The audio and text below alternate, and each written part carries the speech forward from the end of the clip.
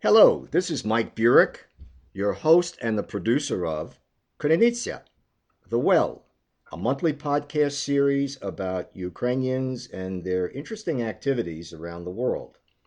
Today is Thursday, January 24th, 2019. Our guest for today is George Gamota, who has had a very highly successful career in business and government in the U.S. and is currently a consultant for the federal government, as well as the Department of Defense, the National Science Foundation, and is very active in doing work in Ukraine. Welcome, George. How are you? Great, thank you. Good talking to you, Mike. Yeah, thanks so much for agreeing to come on Krynytsia today. Well, it's a pleasure. We had corresponded a number of years ago regarding genealogy when I first started going out giving talks on it, and you had reached out for me. And we chatted a little bit about email, and then that was it. I think that was back in maybe 2013, 2014. More recently, I had picked up a copy of a book called Hammer and Silicon: The Soviet Diaspora in the U.S. Innovation Economy. And the book basically had done over 150 interviews of various people who had emigrated from the former Soviet Union to the US and become involved in the tech economy.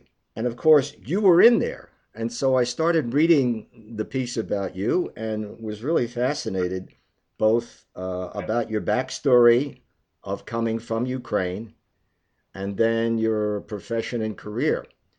So, George, could you lead off and tell us a little bit about where you were born in Ukraine and how you came to be in the U.S.? Well, it's a long story, but the short version of it is I was born in Lviv in 1939 on May 6th, which is important to note because I didn't live very long in Lviv since the Soviets invaded Lviv at August. So my parents and I and my brother fled to Krakow, Poland, thinking, this is going to blow over and we'll be back in Lviv. Of course, things happened. The Germans moved east and pushed us back into Ukraine, where we stayed for about 2 years while things around were, heating up, as you will. But by 1945, my parents decided that this was time. I'm sorry, 1944 decided it was time that we really have to leave because things were just getting too hot, and it looked like the Soviets were going to invade Western Ukraine and, maybe even more. There was some difficulty in us leaving because my brother was handicapped, and we were very concerned about the Nazis essentially taking him and putting him into camps, and basically killing him. So my father was a forest engineer with a wagon, literally a wagon and two horses, started moving west through the Carpathians and ended up in Vienna, where we had some friends. But that didn't last long because, the Russians decided that they really wanted to have Austria under their aegis, and so we moved again west until we reached Germany and DP camps and ended up in Minnesota. Why Minnesota? My father was a forest engineer, and he thought that there were a lot of forests there, and maybe he could have a career in the forestry. That didn't work out that well, but in the end, I grew up in Minnesota. I went to schools there, University of Minnesota, physics degree, and then I went to University of Michigan, where I got my PhD in physics. After that, I joined Bell Laboratories for really 8 exciting years as a scientist. But I started getting interested in science policy and was recruited to go to Washington, where I joined the Department of Defense and became the founding director for research. This was right after the Vietnam War, where there was a divide between the academic world and Defense Department. And so I tried to create an atmosphere where I could bring those two communities together. And I did that by creating an office, and we started funding research again after a lapse of a number of years. After that, administrations changed. My sons, I have three sons, needed to go to college, so I was recruited at the University of Michigan, where I spent 6 years as a professor of physics and a director of an institute. And after that, I decided to join Thermoelectron Corporation, where I became one of the presidents of Thermoelectron Technologies. But things changed in the world, and when Ukraine became independent, something that I really never thought possible, I decided to see how I could be of some help. Through meetings at the embassy, there was a number of people who came through, and I befriended some of them. And working with American Physical Society, I helped create a emergency fund for Ukraine. There was one for Russia, but I managed the one for Ukraine. And so it gave me an opportunity in 1992, for the first time after 40 to go on the soil of Ukraine. It was an exciting time, and I was able to bring in a number of funds, money for young scientists.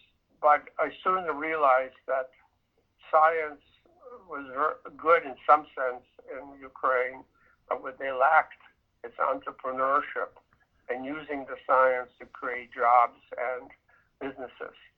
And so I convinced the USAID to start a program, which I managed.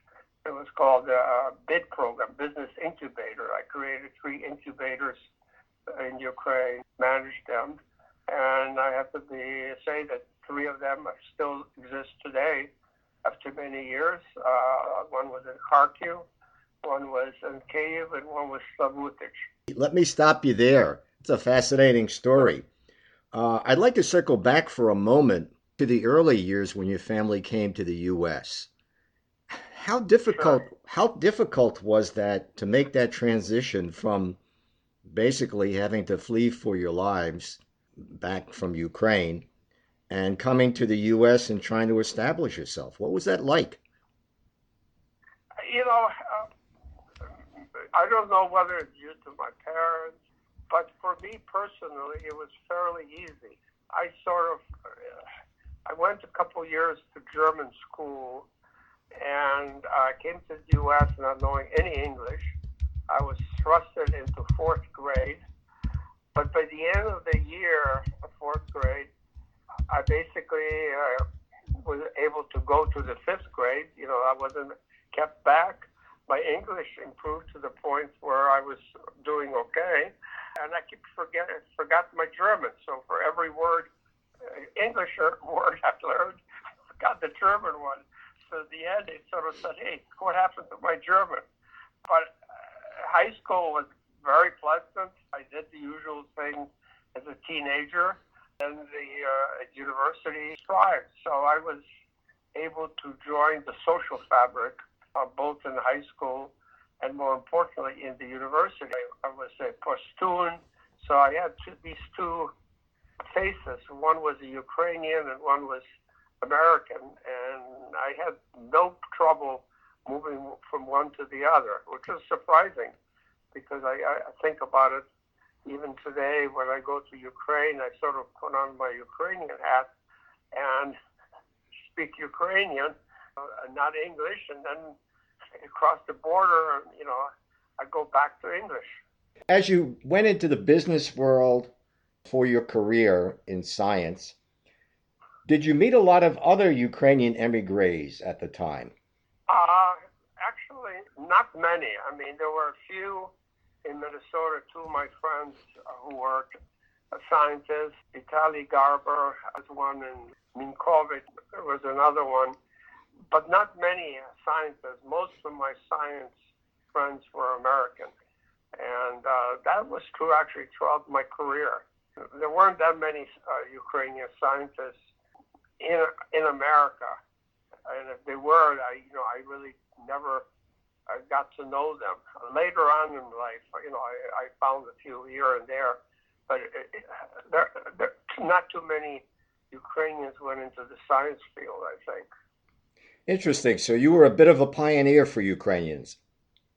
Yeah, I think so. And certainly when I went back to Ukraine, I was only one of very few who ever did something like what I did.